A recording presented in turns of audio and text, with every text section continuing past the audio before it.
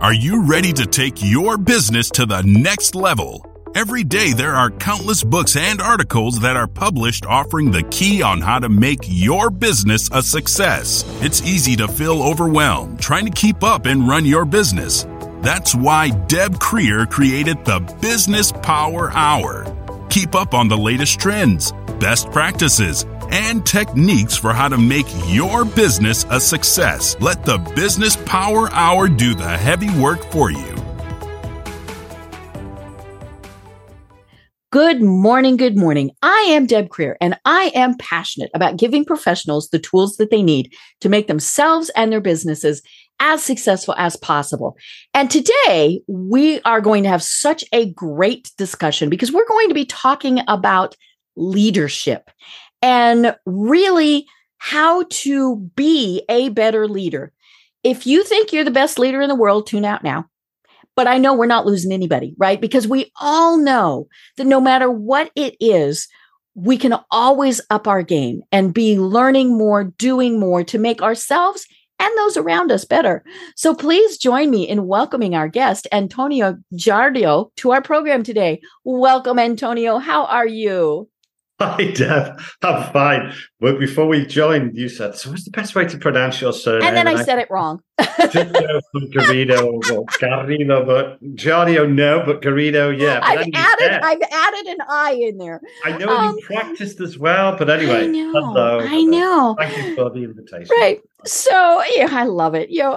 So let me tell people a little bit about you, and then we will jump into this. Okay. So Antonio Garrido, is the author of My Daily Leadership, a powerful roadmap for leadership success. It's on the wall there behind him. And he is the founder and president of My Daily Leadership, a leadership development organization with a mission to inspire 1 million of the world's best leaders to reach their full potential. Antonio has over 25 years in senior leadership positions with world-class businesses. He is an expert in leadership transformations, shaping high-performance leaders out of highly stressed and overworked leaders. Antonio blends his own vast commercial experience with proven techniques to embed a unique brand of leadership development. He is a serial entrepreneur, successful business coach, charismatic speaker, and leader from small private businesses right up to Fortune 60 size. So again, Antonio, welcome. Thank you, Deb. Well, that's quite an introduction. I do appreciate that. I can't wait to hear what I'm going to say. That sounded I know. So, thank you. Well, speaking of, I think one of the things that I always like to know is how our guests got to where they are today. So tell us a little bit more about that journey, because you have had truly an international career. Well, I have rather. So, yes. Okay. Well, I'll try and keep it reasonably short because it's probably only interesting to me and my mum. But as we were talking before we came on air, we were talking about airport designs. I started a million years ago as an architect. I came out of university as an architect. Thought I would always ever be an architect. Kind of only ever wanted to be an architect, so it made perfect sense to become one. I thought at the time, for no real good reason whatsoever, I thought I would be spending my time designing cathedrals and airports and train stations and all of those museums and all of that good stuff. That's actually, I mean, some do, right? Some are very fortunate. I guess it's a bit like, every kid at school that plays soccer, wants to end up playing for, well, let's use a British analogy because I know them better. Manchester City. I was going to say Manchester. Yeah, exactly. So, and some do, but most don't, right? So anyway, I was an architect to come back to the chase. I found myself, my whole career, actually, Deb, as most careers are, I suspect, they're more as a consequence of luck than judgment, right? So I found myself, by pure luck, I imagine, working for a tremendous leader of an organization who saw in me and this is the way I like to think of the story, who saw in me lots of potential and thought that I could do more than be an architect on his team. Now, that's the story I like to tell myself. It may be that he thought I was a dreadful architect. He's like pointing you in a different direction, right? Why don't we take this one and put him into management? But anyway, that notwithstanding, whatever happened, he decided that I was kind of destined for less time on the drawing board and more time managing people, which was terrific. So I found myself enjoying that enormously, more so than designing kitchen extensions and stuff. That being said, however, I did win 2 awards, but we'll move on from that swiftly. So I worked for this incredibly enlightened leader. Really spent a lot of his time developing his people, and I just happened to be one of his kind of, I suspect. And then he came to me after a year or so and said, "Look, we know that you're capable of bigger and better things, so we need you to go back to university to do some kind of, MBA type thing in strategic business management or like whatever interests you in leadership and development and so on. And we'll fund it and all of that kind of stuff and do that and this. And as soon as you get it, we'll give you a division." And then that's what happened. And I found myself kind of running from being an architect one day to within a couple of years running a European division of a fairly large organization. And then on and on and on and on until I found myself, as you say, the CEO or managing director of a top 60 PLC, which is, Fortune 60 company with thousands of employees and billions in revenue. And oftentimes would kind of ask myself, how did I get here from over there? The architect that runs, incredibly difficult and complex businesses. But anyway, so I did that for ages and ages. For years and years, having worked for some tremendous leaders. What then happened was we have 4 children. And my wife and I, and we were about to become empty nesters. My wife said, and I'd actually been doing some consultancy for the National Health Service in the UK and some other companies. And my wife said, let's go and live in Miami.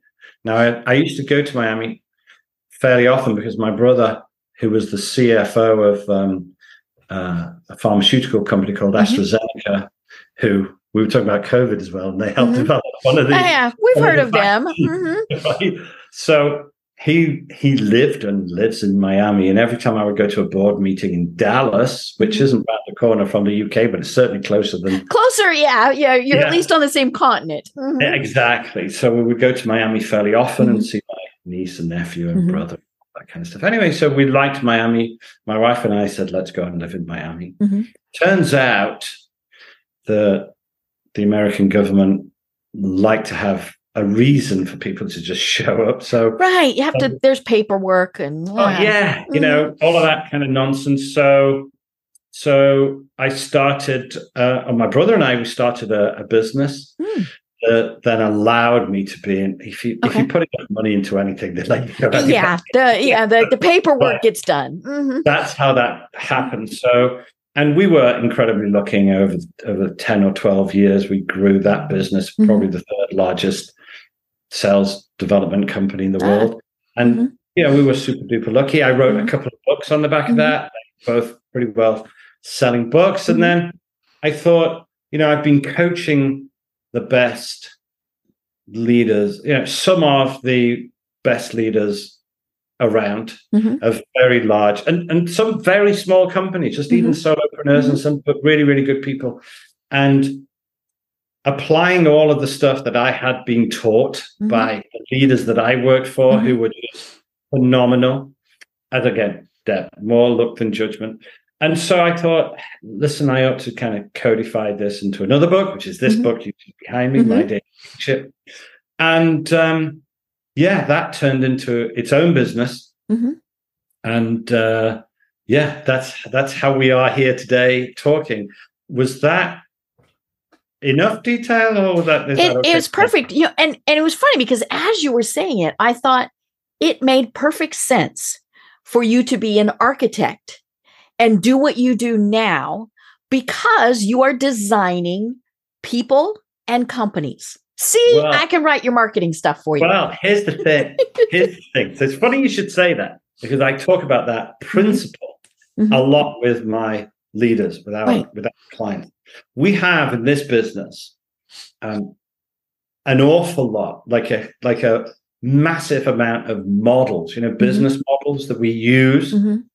And because I'm fairly visual for obvious reasons, right? If I will think on paper and I'll design things on paper just as you. And I one of the things I learned really early on with, again, these tremendous CEOs that I worked for,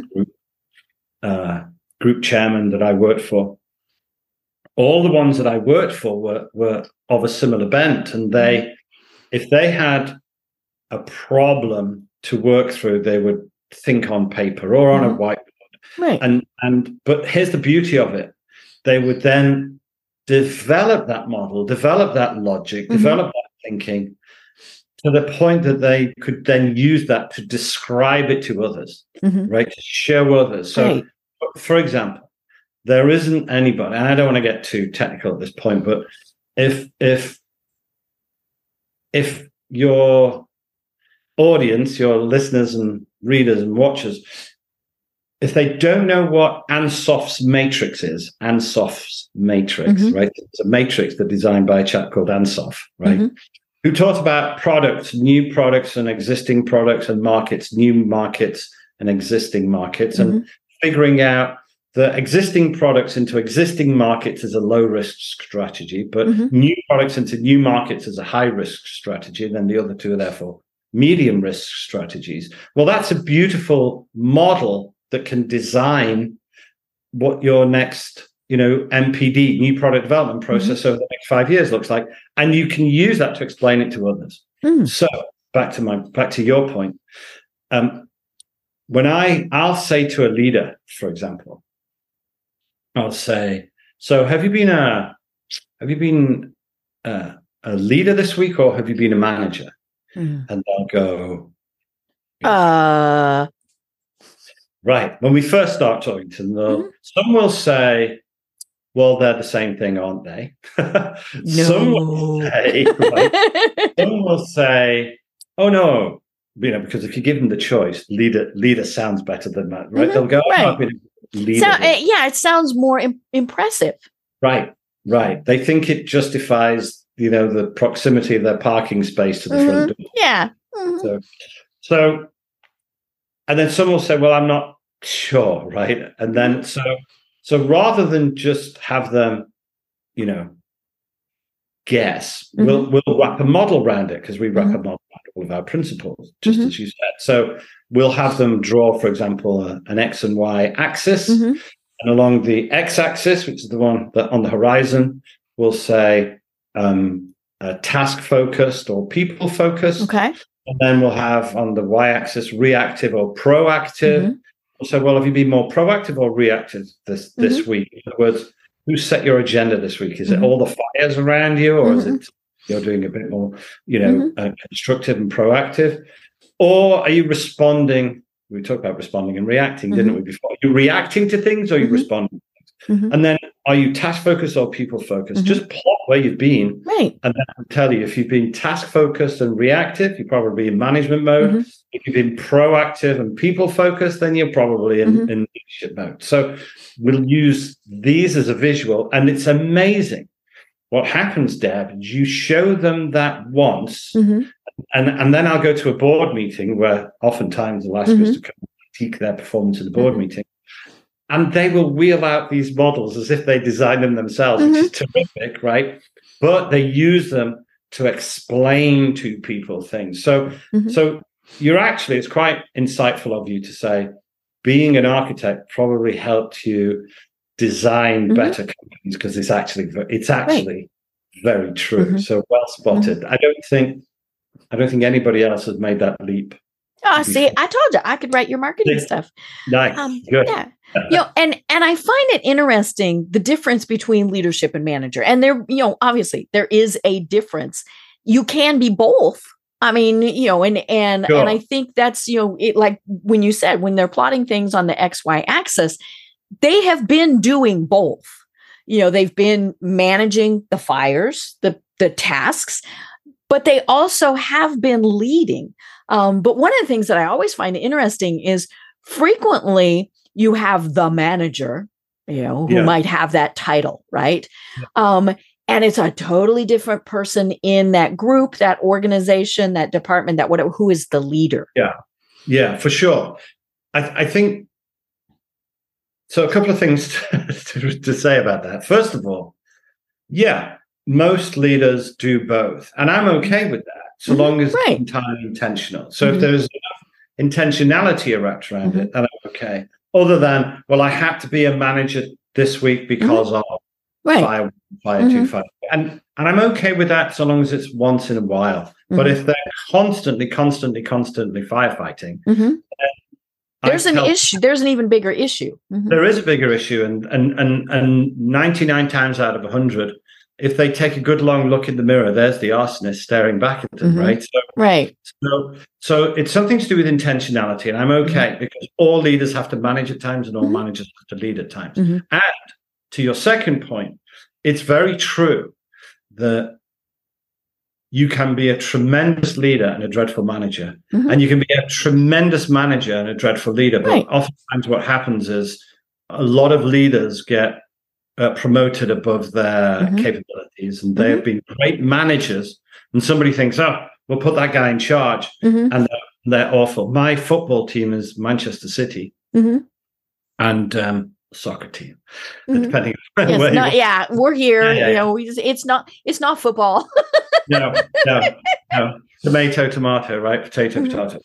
So my football team is it's called football because it's a ball that you kick with your foot. Yes, anyway, it is football. Yes. Yeah. Okay. So he's probably the best leader, best coach, of a soccer team in the world, recognized by everybody, not just because they're my team, right? It's a really well-known fact. He was actually not a very good player. but and we see that. Exactly. So there are some people who are, great at both, terrific. They're fair, they're, more rare than not. But I'm okay if a leader spends time managing because they have to. But what I want them to do is be very intentional about it. And leaders' jobs, whilst they have to manage at times, what we tend to say is, look, you're doing okay if you're got it 70% leading and 30% managing. This 70-30 rule is okay. So long as it looks like that and it doesn't look the other way around consistently, because then there are other issues probably to do with skill sets, probably to do with capability. You might not have the right employees. Yeah, exactly. All sorts of things. Exactly. But the reality is that if it's a startup, everybody does everything. It's all hands to the pumps, right? But as the business then grows in size and therefore, complexity, of course, then let's just be intentional about what it is that we're doing on a daily basis. And otherwise the business runs us instead of us running the business. Right. And that is unfortunately what we see. And then that's why we have burnout. Yeah, exactly. So one of the things you talk about in your book, which is again called My Daily Leadership, a powerful roadmap for leadership success. Now, I'll be honest, it's over 400 pages. But there's a reason for that, folks. So don't let that scare you off. It's because it needs to be that long to have the great content. But I didn't read it word for word, but I can skim pretty good. So one of the things that it talks about is, are leaders born? So is it nature or nurture? So, by the way, my other 2 books weren't nearly as long, but I had so much to say. You're right. This could have been 2 books. Here's the other challenge, though. I'm also currently contracted to 2 more books following on. So imagine it's going to turn a Lord of the Rings trilogy, right? Each of them is just going to be... Right. Yeah. All I would say is don't drop it on your foot. That's all I would say. Yeah. So some people think that in the same way that they think you're either, you're a born salesperson or you're not, right? Which is complete hogwash. And you're a born leader or you're not. Like if you're lucky enough to have the leadership gene stamped on your DNA, and you're going to be a leader, and if you're not, you're not. Which, I don't think. Oh, absolutely, I am firm in my belief that you're not born a surgeon; you're trained to be a surgeon. Right. You're not you can have some innate skills. Yeah, but it has to be brought out, and because you can't just be, like you said, you just can't be handed a scalpel. No, exactly. And I think that, you're right. Some people might, for example, have higher self-awareness than others, right? So they may have some, proclivity towards leadership. But that being said, again, it comes back to this intentionality that if people are sufficiently motivated and they want to be a good leader, then it can't be beyond the wit of man for us to make that happen. So leaders are 100% made and not born. I do know some leaders who have a tremendous amount of, let's say, quote unquote, natural gravitas. And I know some others they have that personality that just exactly. Some have quote unquote a naturally analytical brain. So everybody's got some kind of particular talent that can help them. What I also find, and everybody recognizes this, is of course, Deb, that nearly every leader has come to the position via a particular route. So there are a lot of CEOs who were previously CFOs, and then have come through the finance route. They were an accountant, or maybe an auditor, and then an accountant, and then CFO, and then they became CEO, right? And therefore, they tend to have a fairly numerical way of looking at the world, which we have to beat out of them. Now, some others will have come through the sales route or the marketing route. We have to beat that out of They're them. people person. Yeah, but when you're a hammer, you think everything looks like a nail. So when a CEO was a serial CFO, they think that the answer lies only in the numbers, not in people. What's the ROI? All of those various things. Exactly. So we do have to beat that out of them. But to answer your question, they're absolutely made and not born. Absolutely. So if anybody has, I think if you are a leader and you're listening to this, even if it's of a tiny organization, just one other person or just you, right? You can be a leader of just one. Don't think that if you're failing, it's because you're not a natural leader. Right. It's just be intentional about being the best leader that you can be, and you can get there. You can. Right. Well, and that is, of course, the premise of your book and of the services that your organization provides is how do we take these people either from, they just got promoted to that position, or maybe, they've been the CEO, C-suite, whatever, forever. How do we improve upon that? And I love the book because it really does walk you through this process. And of course, one of the things that most impressed me was that this is an ongoing journey. You never reach that pinnacle. One of the things you talk about in the book is grade yourself. Somebody who, is saying, well, I'm an A, I'm the, no, now hopefully they're not an F either, but, maybe they're B's or C's, right? But you can always improve yourself. And so it's how do you do this daily? So and so talk to us a little bit more about that. Well, let me just back up the bus just for one stop, right? We're just going to back up just for one bus. Okay. So, again, before we came on air, we were just talking about COVID, right? So just before I went to the Super Bowl and got COVID, just before that, I did a talk for about, 300 or 400 leaders from all around the world, all sizes, all shapes of companies, all markets. And I asked them this question. So pay attention now for everybody listening. Get yourself a piece of paper and a pen. I'm going to give you some practical things to think about. And I asked them all, I said, okay, by a show of hands. So I asked the audience, by a show of hands, who here has no leadership blind spots? Okay. Now, fortunately, Deb, nobody put their hand. Nobody raised their hands. Yay. Yeah.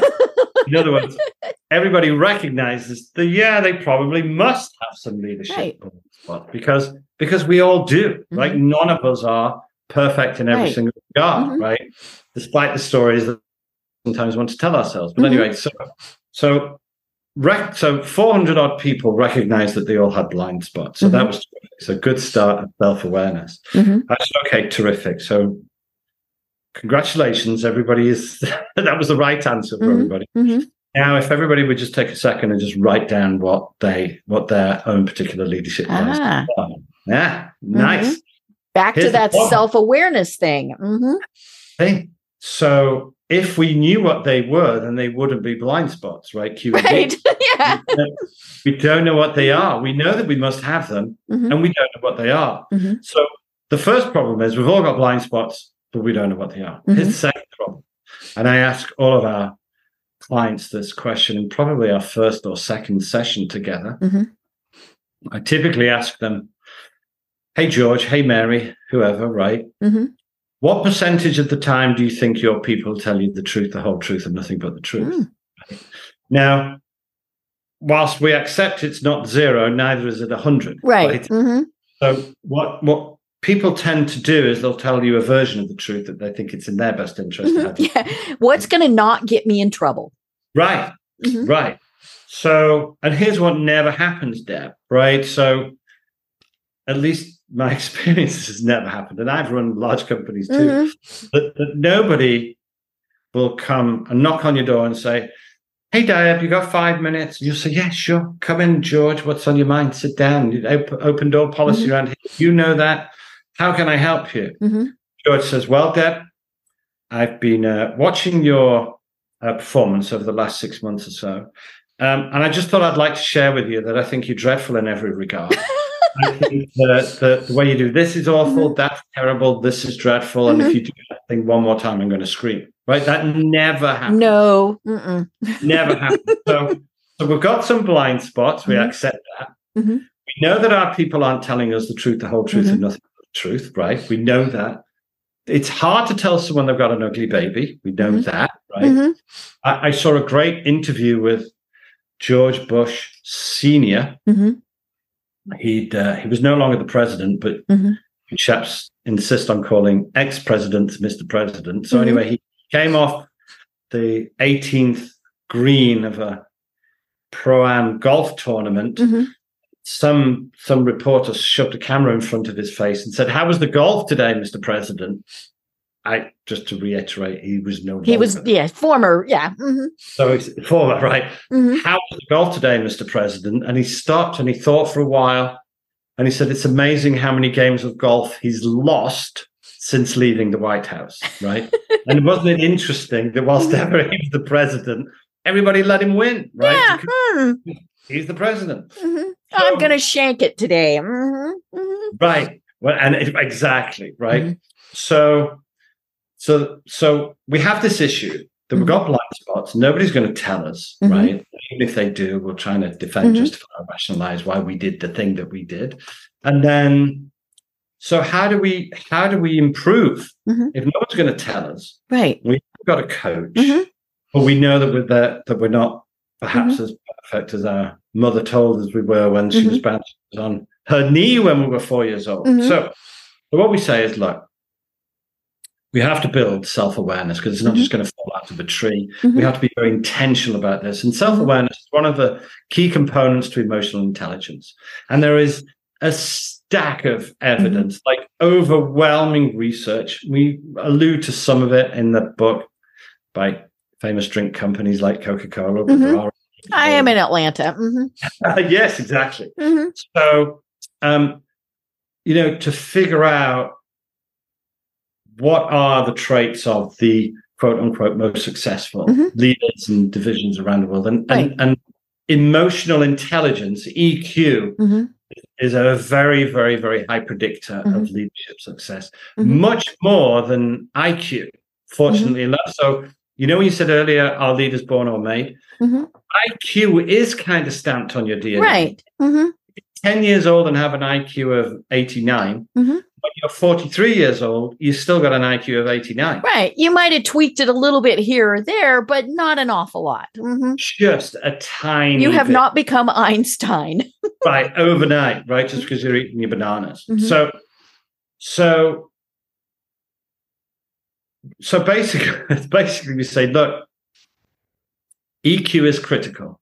Self-awareness is a critical component. It's not going to fall out of a tree, and no one's going to tell you. So if you're a client of ours, and you don't have to be, so I want everybody to recognize what I'm about to tell them they can do, right? So if you're a client of ours, we always do an assessment, and there are assessments on our website to have a look at. So you'll take an objective view and say, you're good at this, this, this, and this, but you're fairly dreadful at this, this, and this. And once you've gotten over the shock and disappointment of what that you might have had more dreadful than not, right? More blind spots than you thought were even possible, then we can start doing something about it. So like the doctor taking the X-ray and the MRI and the blood test, saying, here's your prescription. And if they gave you a prescription without having done that, you'd call them a quack. But anyway, so we say, look, let's start to build our self-awareness. So I'll tell everybody a quick story that they can do, and then I'll come back to the point that you were making.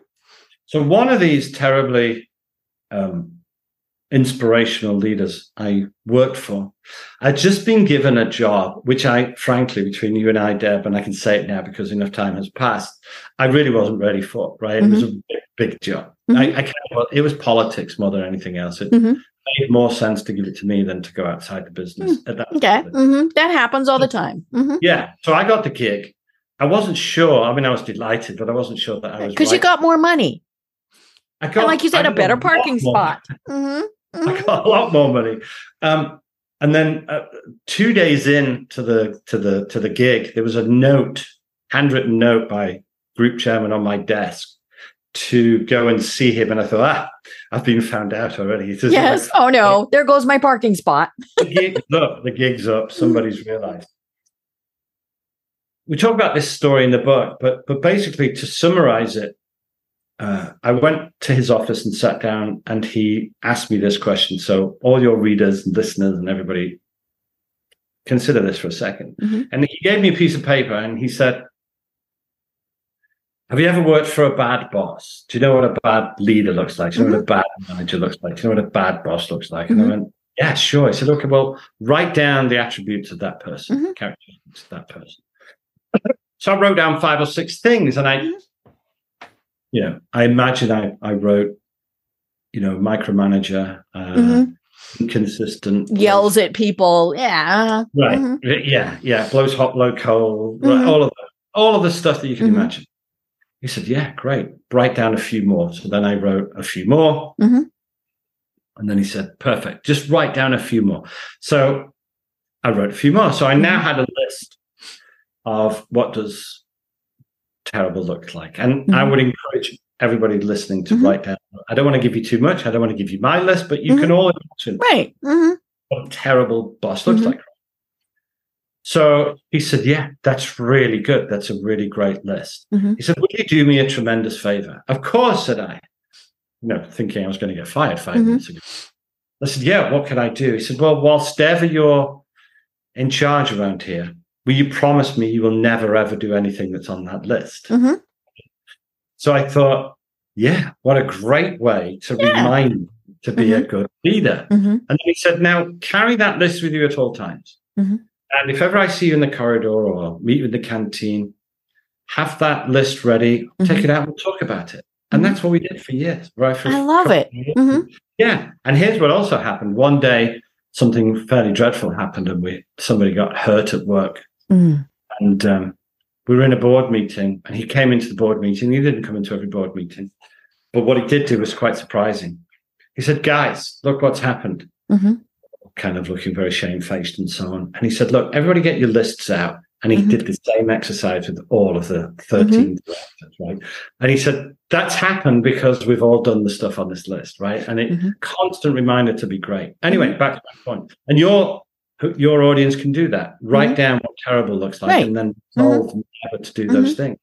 He was also the same guy that said to me, he said, I got a couple of questions for you I'd like you to think about. I said, okay, yeah. What is it? He said, did you earn your money today? And did you do your best? And I said, oh, yeah. Sure. Said, well, what makes you say so? And I said, well, because I came in early. I did this and this and this and this and this and this. So, yeah, I think I did earn my money today. He said, okay, I'll go with that. He said, every day, ask yourself, did you earn your money today? Right. And he said, if there's ever 3 consecutive days where the answer was no, come and see me. I'll give you something to do. Right. So, and then he said, well, what about, did you do your best? I said, oh, yeah. He said, what makes you say that? I said, well, because I did this and this and this and this and this and this. And he went, well, let's unpick that for a second. What's best? And I said, well, best. And I started to describe best. And he said, best is every time a sprinter goes and practices, he makes a personal best. That's impossible. Right. Best is a 120-pound lady mother lifting a car to free it. Best is a very high bar. Did you do your best today? He said, every day I ask myself, this is him talking. He said, every day I ask myself, did I earn my money today? And the answer is always yes, and that's good. Did I do my best today? And he said, most days it's no. He said, did I try my best today? Very different. Different question. He said, and then if you said, well, no, I didn't do my best today, come back to your point about self-grading, about saying, would my leadership report card say A+, day after day after day after day? It's impossible. But what it does, if you think, and I'm asking everybody to do this also, at the end of the day, look back on the day, right? This is hindsight, right? So with hindsight, look at the day and give yourself a score. Let's imagine you say, yeah, do you know what? I wasn't bad today. I give myself an A-. Okay. So your leadership report card for today is A-. What that forces you to do is to say, well, how could I have made that A- an A+? Right. Now we're starting to build a bit of introspection and a bit of self-awareness and a bit of emotional intelligence. Because you say, well, when I told Mary this, or when I said that to Brian, and I didn't do this, and maybe I should have done that, right? And it starts to build that self-awareness. Right. And that hindsight, when you've done that with enough frequency, and I'm only talking about 2 or 3 weeks, I'm not talking about 2 or 3 years. What then happens, Deb, before too long, a couple of weeks down the line, you do that consistently every single day. Like, did I do my best today? No. But did I try my best? Yes. Where was I lacking? What that then does, if you make the commitment to do that every day, in the same way that you make a commitment every day to brush your teeth, you might not know it. I can't imagine there's been a day in the last 20 years when you haven't brushed your teeth every month. Because it's become a habit. Because it's just what you do. And when this becomes just what you do, what will happen in a couple of weeks' time is somebody will ask you a question, or you'll be faced with a set of circumstances, or some event will have happened, right? And now it's time to respond, not react. Now it's time to respond. And you know that in 5 hours hence, when you're reviewing the day, future Antonio, instead of giving yourself an A-, what would I need to do now so that future Antonio will give me an A+ for time? And then what that does, that hindsight with enough frequency leads to situational insight, where you go, well, I'm not going to say this, I'm actually going to say that. It becomes automatic. Because that's what world class would look like. Okay. What then happens is that then leads to that with enough density, that then now, so we've got some hindsight, situational insight, some foresight to say, do you know what? We need, there's an iceberg over there, which doesn't look very big, but probably bigger than it looks. Let's recite. Let's move the business. Let's kind of try and course correct. So that needs daily attention, daily attention. So where are you going to write all of this down? So another leader once said to me, hey, Antonio, do you journal? Right. And this is the premise of your book, folks. Yeah, exactly. So this is where this whole thing started 30 years ago. He asked me, did I journal? Now, of course, at the time I didn't. So I said no. He asked me why. And the first thing that popped into my mind was probably because I'm not a 16-year-old Victorian. You're not writing Dear Diary. Right. So I didn't. And he said, okay, well, that's fine. Go and find 8 of the most successful people you can find in any walk of life, whether it's anything, and think about it now. Think about any sports personality, any entertainer, any politician, runner, like Steve Jobs. Did he journal? Yes, he did. Oprah, does she journal? Yes, she does. Bill Gates, does he journal? Yes. Musk, does he journal? Right? All of these people, they all journal. So anyway, I discovered that myself, and I asked 8 people who I thought were the 8 most successful people I could find, and they all journaled. And I went back to my boss and went, okay, probably not a coincidence, right? Right. Right. So, okay, so I'll start, but I don't know what to write. I don't know how long. I don't know what to write about. Because you didn't want to do Dear Diary today. Exactly. I did. Exactly. And I didn't want it to be he said, it's not a to-do list. It's a to-become list, right? It's a to-be list. And he said, it's not about your life. And he actually said these words, you're not Ernest Hemingway. You're not that interesting. He said, what I want you to do is to start to be a bit more intentional about this, what we're talking about, which is daily leadership report, card 27. Every morning, in on our website and in the book, there's masses of examples we give you of what kind of things you should start to think about. Right. Every morning, just set some leadership or management or whether strategic business intention for the day. And then at the end of the day, when you're reviewing that, so you've got this morning momentum, evening evaluation, just keep a record of all of this stuff in one place, right?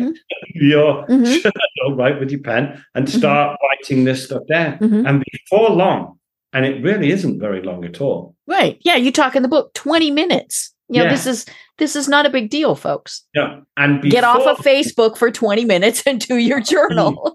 Easy. And before long, patterns start to emerge. And what then happens is you can then start, and again, you don't have to have done our assessment for you to do this. Anyone can grab a pen and anyone can grab a notebook and start being intentional about the leader that they want to be. And your people deserve it. If you are a leader, you have a responsibility. It's my coach, because I couldn't possibly be the coach. Everybody needs a coach. Everybody. Well, anybody that, if you want to improve. Right. Yeah. But Tiger Woods has a coach. Michael Jordan had a coach. And these are the best in the world, and every day still try and get better. Well, if Tiger Woods tries to get better every day, then so should you. Right. I don't mean you. I mean everybody. No, I should too. I'm okay. You can include me in that you. Yeah. So my coach coaches presidents of countries as well as companies, right? And if his clients haven't journaled that week and send him a photo of their journal, he won't coach them. He won't take their call. You didn't do your homework. Exactly. So you want me to help you with the problem that you haven't even tried to address yourself. It's not going to happen, right? So I'm not saying I'm quite as, dictatorial as that, perhaps. I'm not the correct description of that, but you get the idea. But we do, we have lots of programs. Our clients, if they don't journal, we won't train them. We won't coach them. If they don't try and help themselves, we won't help. We will put in as much effort as they do. But when you follow this program that we advocate, that talks specifically about the particular model of leadership greatness that the pattern that we have noticed the similarities of the great leaders, then once you start to do that on a regular basis, that the improvement is staggering. 3 times this week alone. Here we are, 10th of October. 3 times, and we're only on Tuesday. Right. 3 times already this week, I've had 3 C-suite individuals independently of each other, and there are more of them, but I've only spoken to 3 so far this week, who all report to a CEO, who, by the way, is a tremendous CEO, very, very, talented and very dedicated individual. But on 3 occasions so far this week, 3 very senior people have said to me, independently of each other, I don't know what you've done with George, name change to protect the innocent. Protect the innocent. Like, I don't know what you've done with George, but I had this great conversation with him, and at the end, he hugged me, said one of them. I don't know what you did with George, said another one, but I had a conversation with him about bad news and surprises that in the past he would have lost his mind. So thank you for that. And another one said, I don't know what you've done with George. It's like, who are you and what have you done with George? I don't know what you've done with George, but George is just a much nicer guy to talk to than he ever was. Still running a huge organization, multi-billion-dollar organization, and now he's a much nicer chap about it. So here's the point: that when you do this, it doesn't make you a better leader; it makes you a better person, better father, better husband, better wife, better brother. But it just makes you better, a good egg. Yeah, right. Did that answer your question? I can't even remember. It did. This is a great conversation. All right. So one of the things that why is it so important? Because it is that you are putting pen to paper to do this and not using your word processor on your computer. That's a great question, and this is one. When I said earlier, when people say, "Well, I don't know what to write, I don't know how much to write, and what should I write about," and how do what's the point? And we get over that hurdle fairly quickly because we say, well, just write what we tell you to write. Day one, write this. And you have, like you said, you have tips and things. Do this, do that. Suggestions. We actually have a program that runs every day for 2 years. That every single day we tell you exactly what to write. But anyway, back to your question. They say some that resist it, and mainly, if you think about why people do resist it, it's because this is largely what we have, Deb, when we're trying to change people, because that is basically what we're about. I don't want to change. There is resistance, right? So when we ask them to do this really difficult introspection and intentional development and so on, there is some resistance. And so the subconscious finds lots of reasons why this is too difficult for me. Remember, there's no growth in your comfort zone and there's no comfort in your growth zone. Right. So this is going to be difficult. It's going to be a journey of self-revelation. And one of the things we need you to do is write. And they go, hold on a minute. Do you mean write with a quill? Right. On parchment? And we go, listen, we know it's the 21st century. Right? Yes. It's a ballpoint pen and paper, folks. Get yourself a piece of paper and a pen. Why? Well, there is stacks of research that says, here's the thing, none of us can write as fast as we can type. And that's what they tell us. They say, I can type a lot faster than I can write. And I said, look, we're not after quantity. We're not after pages and pages and reams. And we're actually after quality, not quantity, right? So we want you to pare it down. And your pen, it intellectualizes you. It forces you to edit. So you have to think be very intentional about the words that you select. And then you tell your hand to write that word. And you watch your pen write that word. And then you justify and confirm to yourself that was the word. So there's a big feedback loop involved in writing. And people that write a journal, I can't remember the exact, something like 2,000% quicker development than people that right. Yeah. It engages your brain in such a different way that you remember it. Exactly. And you absorb it. So we recognize that the most difficult thing that we ask people to do It's not even morning and evening. They get over that very quickly. And it's not even the difficult questions that we ask them. They get over that eventually. But handwriting, but here's what is interesting, Dan. It's staggering how many leaders tell us, and it's normally the ones that are most against it, that they love it. And we'll tell them things like, what's better to receive? A handwritten note from the CEO saying thank you, or an email thank you? They go, handwritten notes. Well, you've got the pen. Right, you know what writing, right? Get some cards made. We actually encourage them to write with a fountain pen. They don't have to. I have a pen here, which I write with every day, and I have another pen, which is like, it's not a fountain pen, but it's it's a five. But there's nothing better than receiving a handwritten note. Right. And we keep those, right? We all have them on our bulletin board or in a special box or something like that. It's the other thing you keep. And we talked about this with a client of ours last week.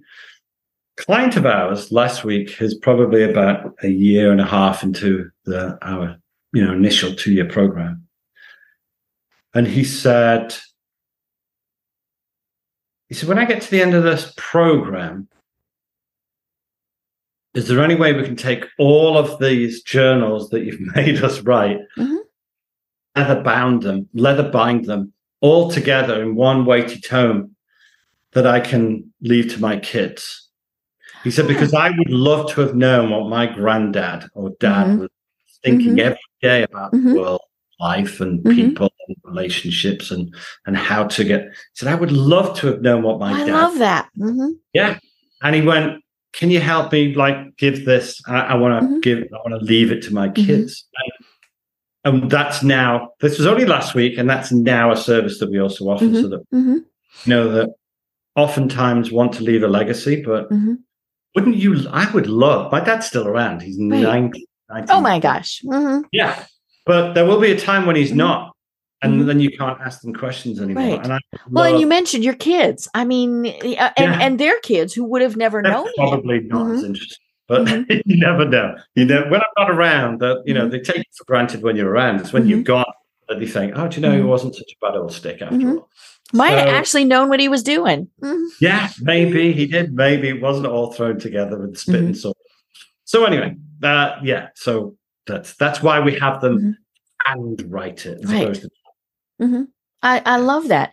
And the other thing you talk about, ChatGPT hasn't come up with that. I know, and I like ChatGPT, but it's not going to tell me these things, right? Love it. I love ChatGPT, and I love it for leaders. We get them to use ChatGPT all the time. Yeah, there's a variety of benefits for that. But you also talk in the book about do it every day. Even though this is about your work life, do it on the days where you're not working, on vacation, all of those things, because that all pertains. I mean, we have yet to find a boss that truly goes up 5 o'clock, ding, and they don't think about it again until, the next time the clock goes ding. Yeah. There's still all those things going through your brain. Yeah. And I think, so let's say we've got a CEO, and let's say they're 55 years old. Just for a number, there's nothing wrong with 55. But if it's taken them 55 years to look like this, you don't turn that around in 5 minutes, right? You've got to every day. If you are a leader, then at 5 o'clock, as you say, you're still responsible for people. So you take on that full-time responsibility, not burden, but responsibility. And there are so many times, countless times. Listen, here's the truth. Okay. Truth bomb time. I got 4 kids and, family and so on. People are never more than 15 feet away from this. I know. Oh, never more than 15 feet away from one of these. If you're never more than 15 feet away from one of these, I cannot tell you how many times I have thought, oh, that's such a great idea. Yeah, I'll do. Yeah, that's a great idea. I'll work on that. And then the next day think, what was that tremendous idea I had? Oh my God, it's gone, right? But if you have one of these within 15 minutes, what was that tremendous? Before you know it, you're actually working on it and you're drawing, and you're doing, mind map on it, and you're thinking about it. Stuff. Not only do you sleep better, right, because it's not going around in your mind, right, but actually that great idea will move forward much faster and stuff because you've got it in you, and you can look back at it when you're 2 weeks later. You can go, right. Well, so, and of course, we're leaders all the time. Not just for that paycheck. Leaders of the family, leaders in your church, volunteer, all of those things, and that is the entire process of who we are. It shouldn't just be when the clock goes ding. No, it's true. It isn't. I don't know any leader that mentally, even if physically don't, that mentally clocks out at 5 p.m. and clocks in again at 9 p.m. Well, if there are any, we wouldn't certainly coach them. But no, because those are the people that gave themselves an A+ all the time, constantly. And one of the funnest things is when we do an assessment of a leader and we tell them, and when we see that they have low self-awareness, we all have a chuckle to ourselves. We go, this is good.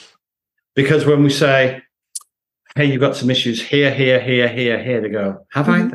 No, right? Because they've got low self-awareness, right? They don't believe it.